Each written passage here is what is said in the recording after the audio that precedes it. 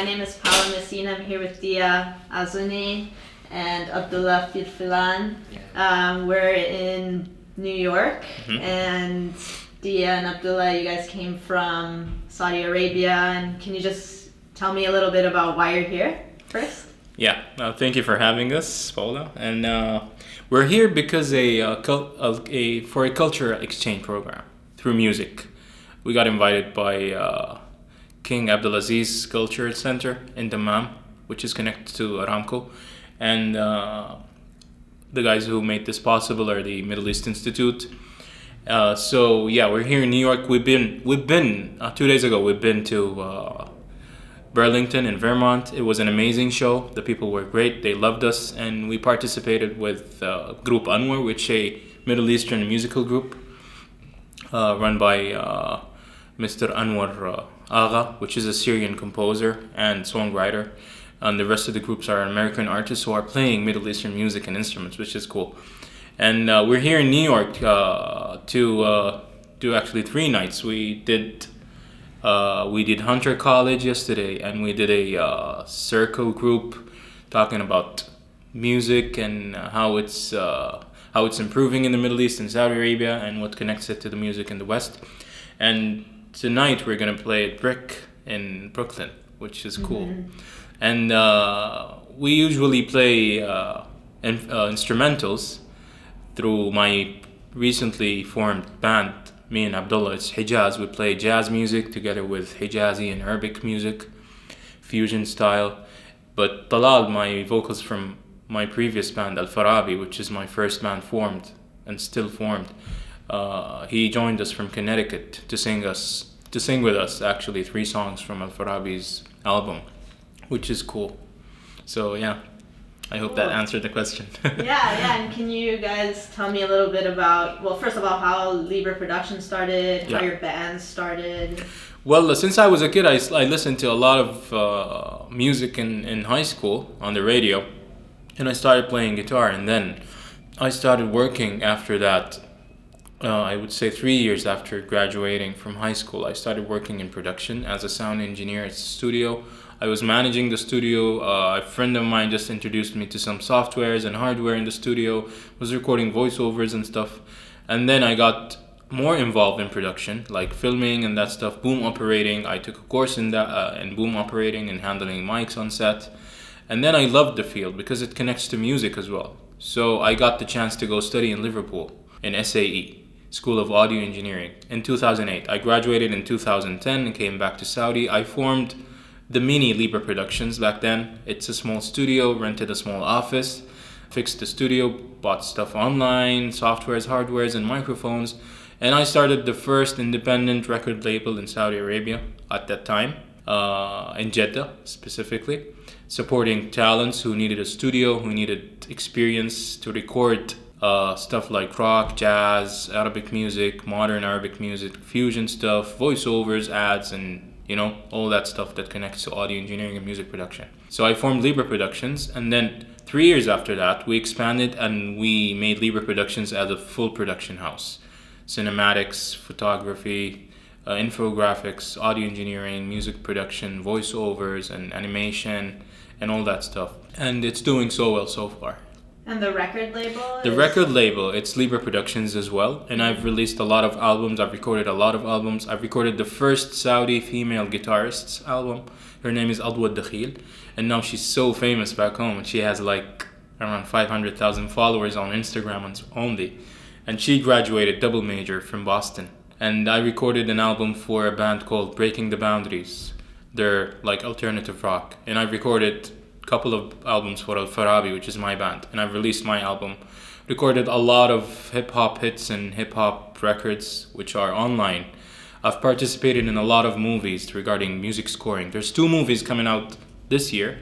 The first one was produced in LA by a Saudi team, a Saudi director. His name is Mohammed Al-Sultan. It's called No Refuge. It's about a Syrian girl who seeked refuge after the war to Europe, and they shot the whole thing in LA. And I did the whole music for it with a group of amazing musicians back home.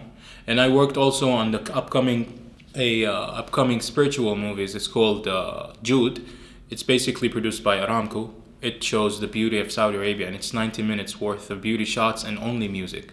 And I participated on this music with the composer Jerry Lane, who did the music for the movie Veep. It was an Oscar-nominated movie. So he get to come to the studio, and he saw Saudi Arabia, and he like spent a lot of time at the studio, and it was an amazing experience. So that's Libra Productions in brief.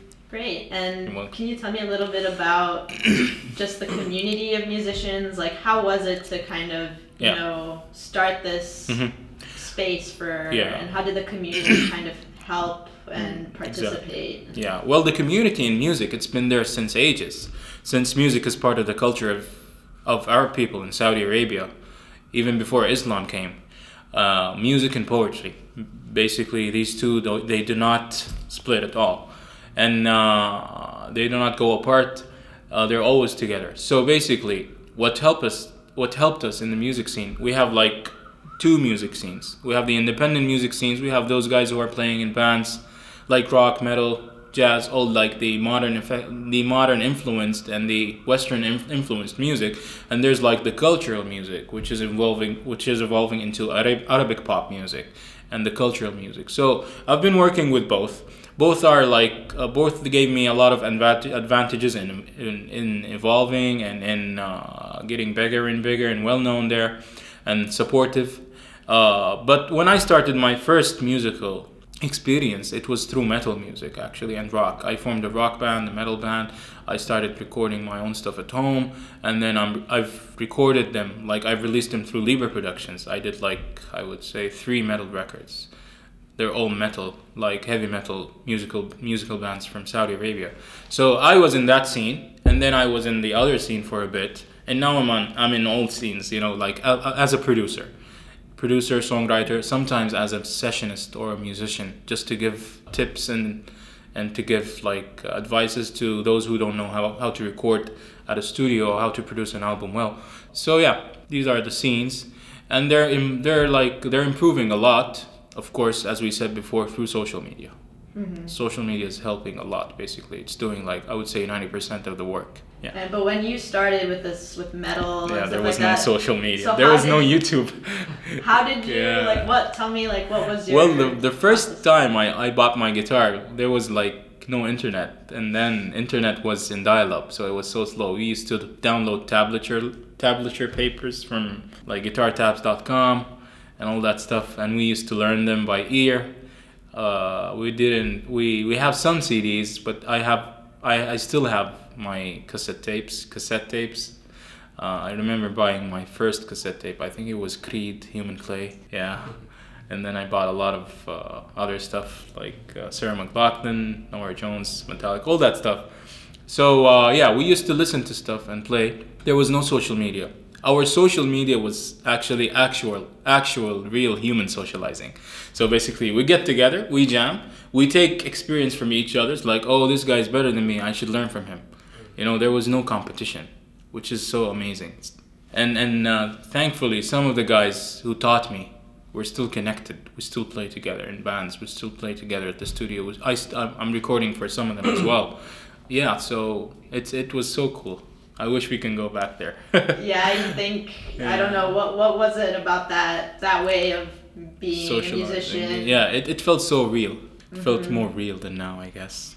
So now, how do you compare it to social media? People are kind of like learning from each other? Yeah, it's making things easier, but sometimes it's overwhelming. Like if I take a picture, I have to put it all everywhere, like on Facebook, on Instagram. Okay, I need to Snapchat this. But I always focus on, when it comes to social media, I'm focusing on Instagram and SoundCloud. Maybe Abdullah here, he's focusing on Snapchat more because he has a lot of followers on Snapchat. But sometimes it's overwhelming. But I'm not gonna say that it's not good. It's an amazing tool to socialize and reach people all over. And what are, you think, the advantages of it, considering, maybe the restrictions in Saudi Arabia on music? Oh yeah. People got, before social media, people didn't have a platform to talk. They didn't have a platform to express themselves. But now, especially, I think we are the most popular Twitter users in Saudi Arabia. We are #1 Twitter users in the world. Yes. We use Twitter a lot. And even the government got so flexible, like dealing with people through Twitter. They help people through Twitter. Like if you see something wrong, just tweet about it and we'll deal with it. You know what I mean? Like a lot of things that we couldn't imagine that would happen in Saudi Arabia or would change, Twitter changed it because of the people who were talking. Because, now everything is obvious, everything is clear. Everyone can know this and that through Twitter or through social media or whatever. So this helped us a lot. It changed a lot of things for us. And also it gave us digital platforms to express ourselves, whether artistically, musically, or even politically. And then I want you to talk a little bit about maybe the difference between like private spaces and public spaces, and where Twitter kind of and social media falls in between that, and it kind of, for musicians, performing live, like you have.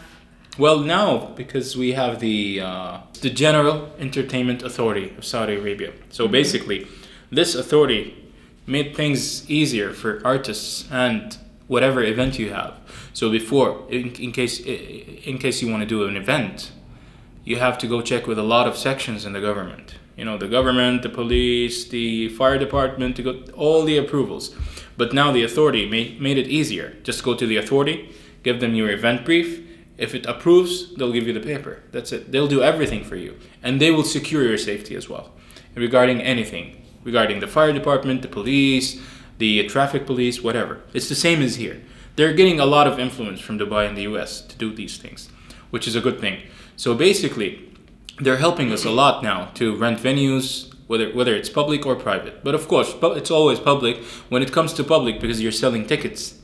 So you have to go through them. Otherwise, they'll just stop the event. You might go to jail for this because you're selling tickets without informing the government. So it's illegal. It's like a black market thing.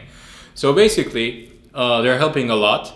We have private venues. We have also public venues. For example, if I have the budget through a sponsor to make an event, I would just rent a hotel venue and invite all the people and sell tickets and get the papers. We've been to a lot of events like these. Artistic galleries playing music in them.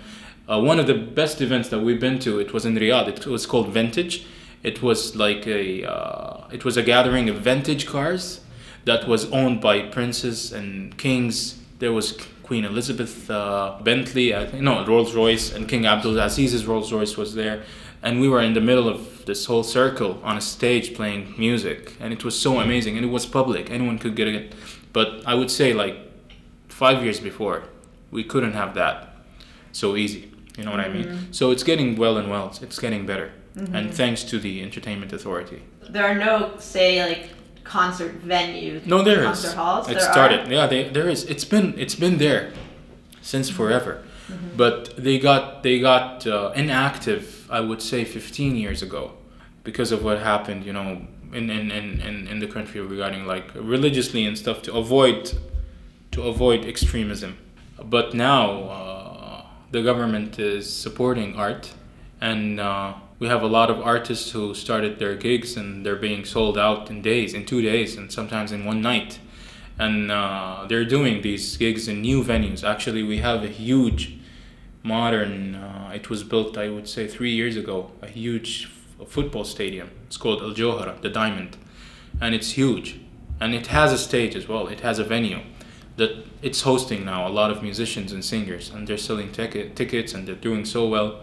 A lot of people that are attending because these musicians are from Saudi Arabia, and all these past years they're playing all over around Saudi Arabia. They're going to Dubai, Egypt, Lebanon, Bahrain, Kuwait. They're visiting Paris, they're visiting London.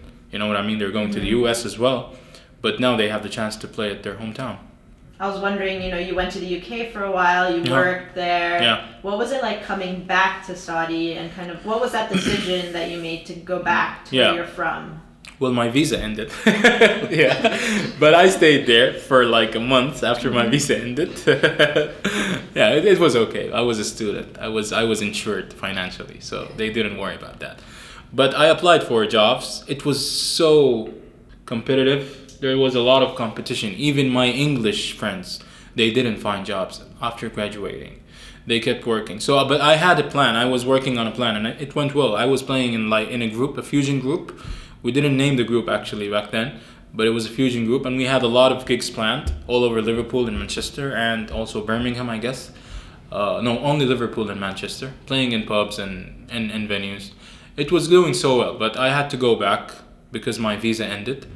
And when I went back, I realized that I got a lot of experience from Liverpool, especially in music. Me and my friend Sami, he was from Syria, he lived in Lebanon. We were like the only two Middle Eastern students, and there was my friend Tamir also, he was from Istanbul, he was from Izmir, from Turkey. We are like the three most students who booked the studio at college. We used to book it almost like 3 days a week because we want to use it a lot. We want more experience because we know that when we go back, we don't have these facilities at home. We might have them, but they're so expensive. So yeah, I took all that experience back home and I started Libra Productions basically. I didn't want to stop. Yeah, even I had a lot of downs and I had a lot of like bumps when I came back. No one wanted to hire me because they didn't even understand what I did and what I do. I'm a sound engineer. Okay, you're a sound engineer, so you fix stuff. No, I don't fix stuff. I create stuff as well. So yeah, I didn't find a good job, even because there was no social media. Like in 2010, YouTube just started 2 years before that, I guess, and it was like still a little bit of a new thing to them. But 2 years after that, or 1 year after that, it was brilliant. They realized, oh, we need these guys who works in media and multimedia and sound and picture or whatever, creative guys. So it went well. So yeah. And you talked about this difference, these two different sides of the music industry. There's the very commercial side and there's the independent sides. Did you interact with the very commercial side? Yes, I did, and I'm still interacting with them, yes. I record to some of the artists in the commercial also, because what happens in Saudi, if you're a commercial artist, basically it's the same thing as here. If you're a commercial artist, pop artist, let's compare it maybe to some of the new ones. Like I would say Nicki Minaj, for example.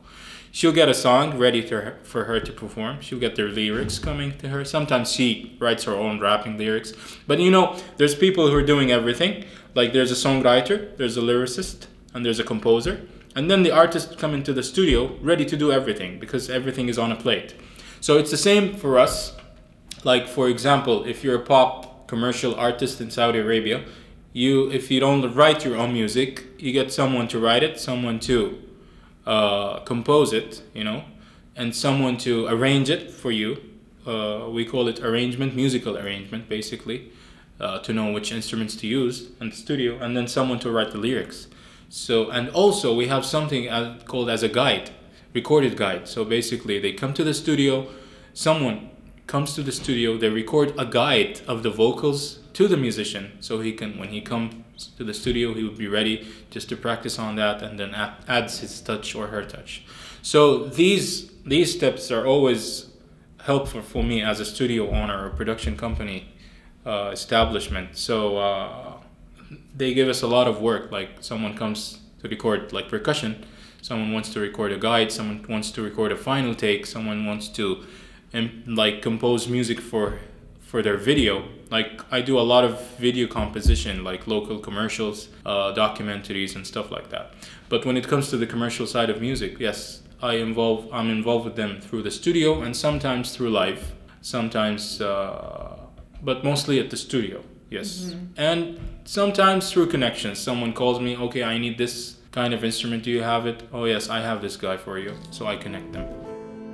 اليوم يوم حبيبتي ولها أغني شجني كسرت حدودا بيننا جمعت قلوب المدن اليوم يوم حبيبتي ولها أغني شجني كسرت حدودا بيننا جمعت قلوب المدن وبكل إله تكلما أهواك يا عربيتي لغة النداء الأول وبها حن لموطني بكل إله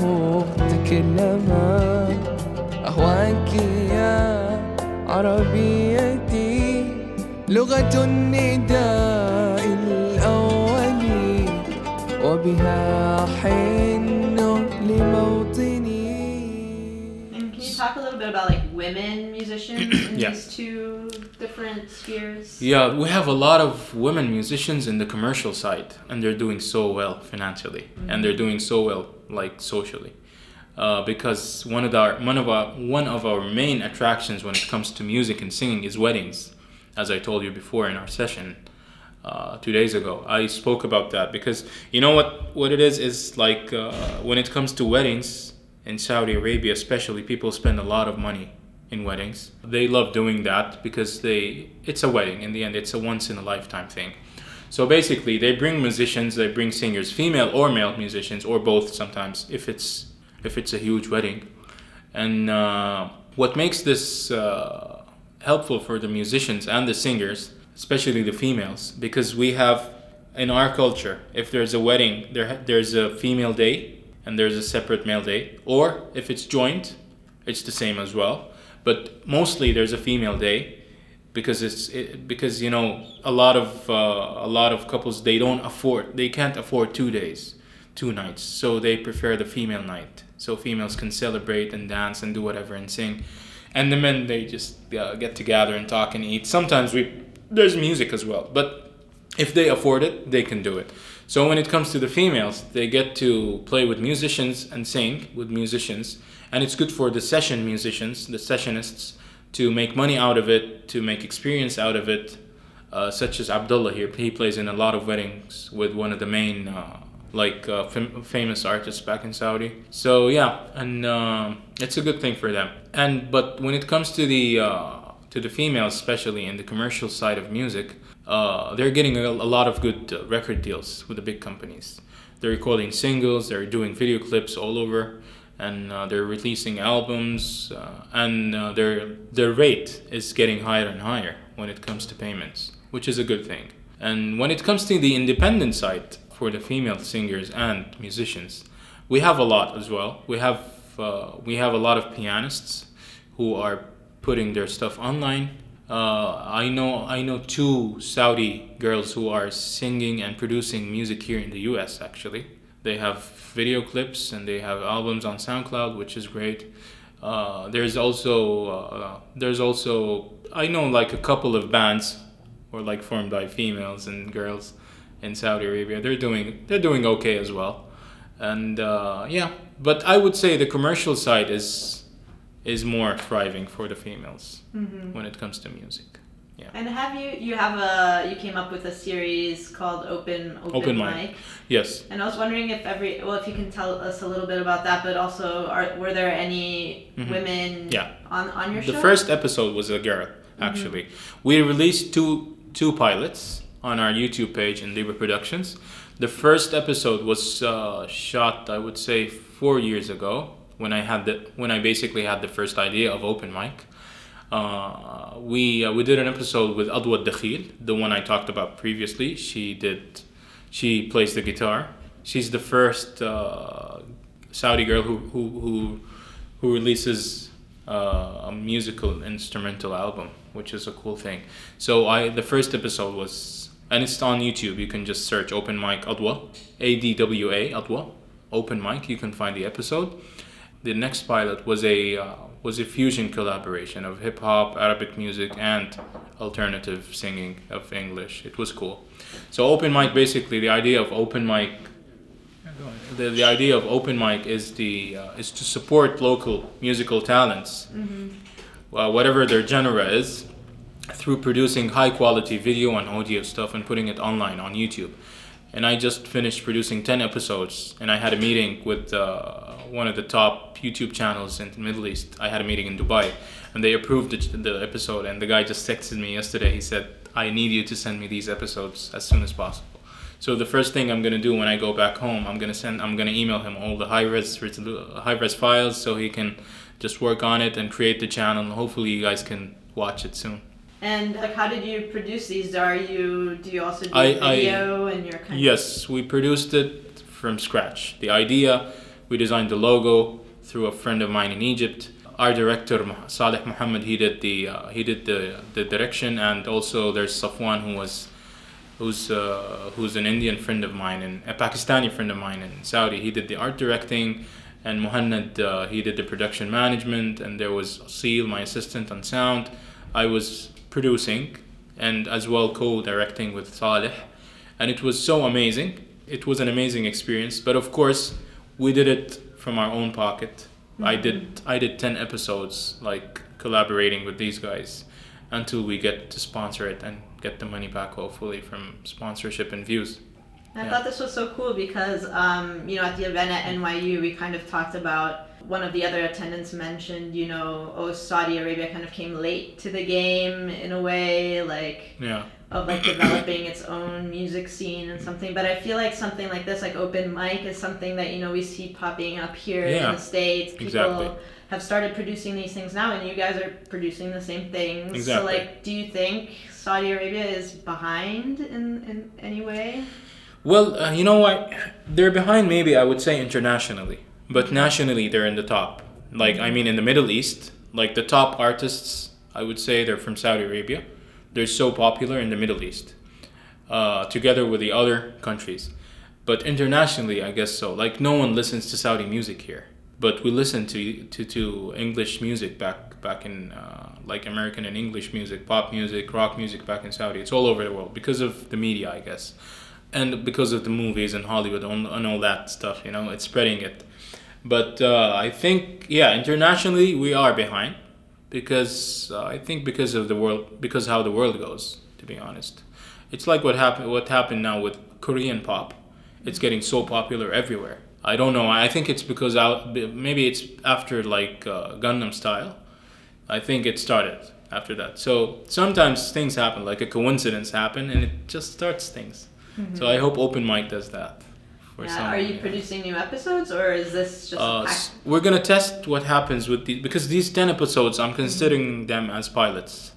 You know what I mean? So we'll see what happens, the rate views and all that stuff. But we have a huge list of talents. I assume we have more than 40 episodes to deal with.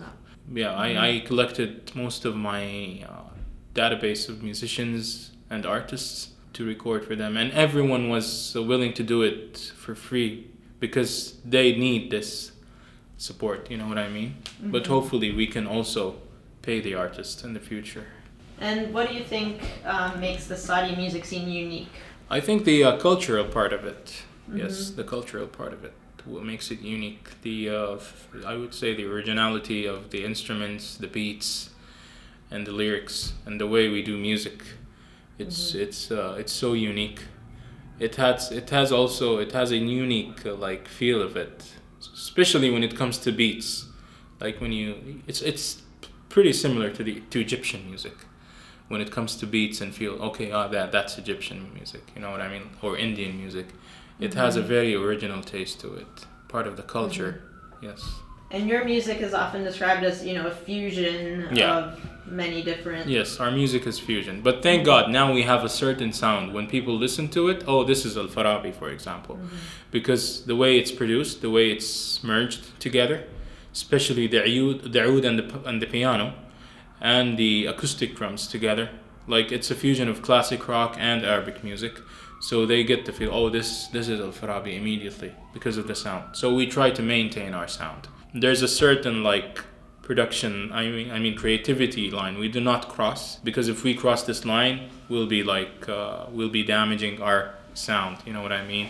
Mm-hmm. For example, we don't use a lot of effects or synthesizers. We just keep, because I have a certain belief that if I sound live like the record, or if I sound on the record like the live version of the song, then I'm doing great. You know what I mean? Because I keep it natural. If your live performance matches your recorded, or sometimes it's better, which is good.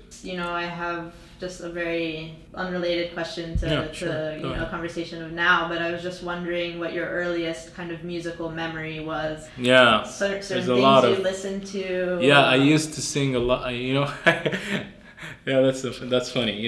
When Toy Story 1 came out, it came out with the Arabic version. And I went to the Disney store back home when I was a kid, and I found this tape machine which is themed on the Toy Story movie, and it had one tape with it, so you get to buy the cassette player with a Toy Story theme and the cassette inside. So it has both sides. The first side of the cassette was the English version of the song I Have a Friend in Me, and then the second side is the Arabic version of I Have a Friend in Me, which is Ana Sadiq. So I used to play this all over. I used to sing it in the toilet, I used to sing it in the shower, I used to sing it in my room, me and my young sister. So that was one of the most brilliant memories. Also all the cartoons, but this one specifically. Yeah, this one got me. That. Yeah, this one got me to sing a lot and love music. Actually, it was an amazing song. It's still one of the most amazing movies. Well, is there anything else you'd like to? Those are the questions I kind of had for you, but I want to leave the microphone open also to. I think we covered a lot. Yeah. I think we covered most of it. You're welcome. Much. Thank you so much.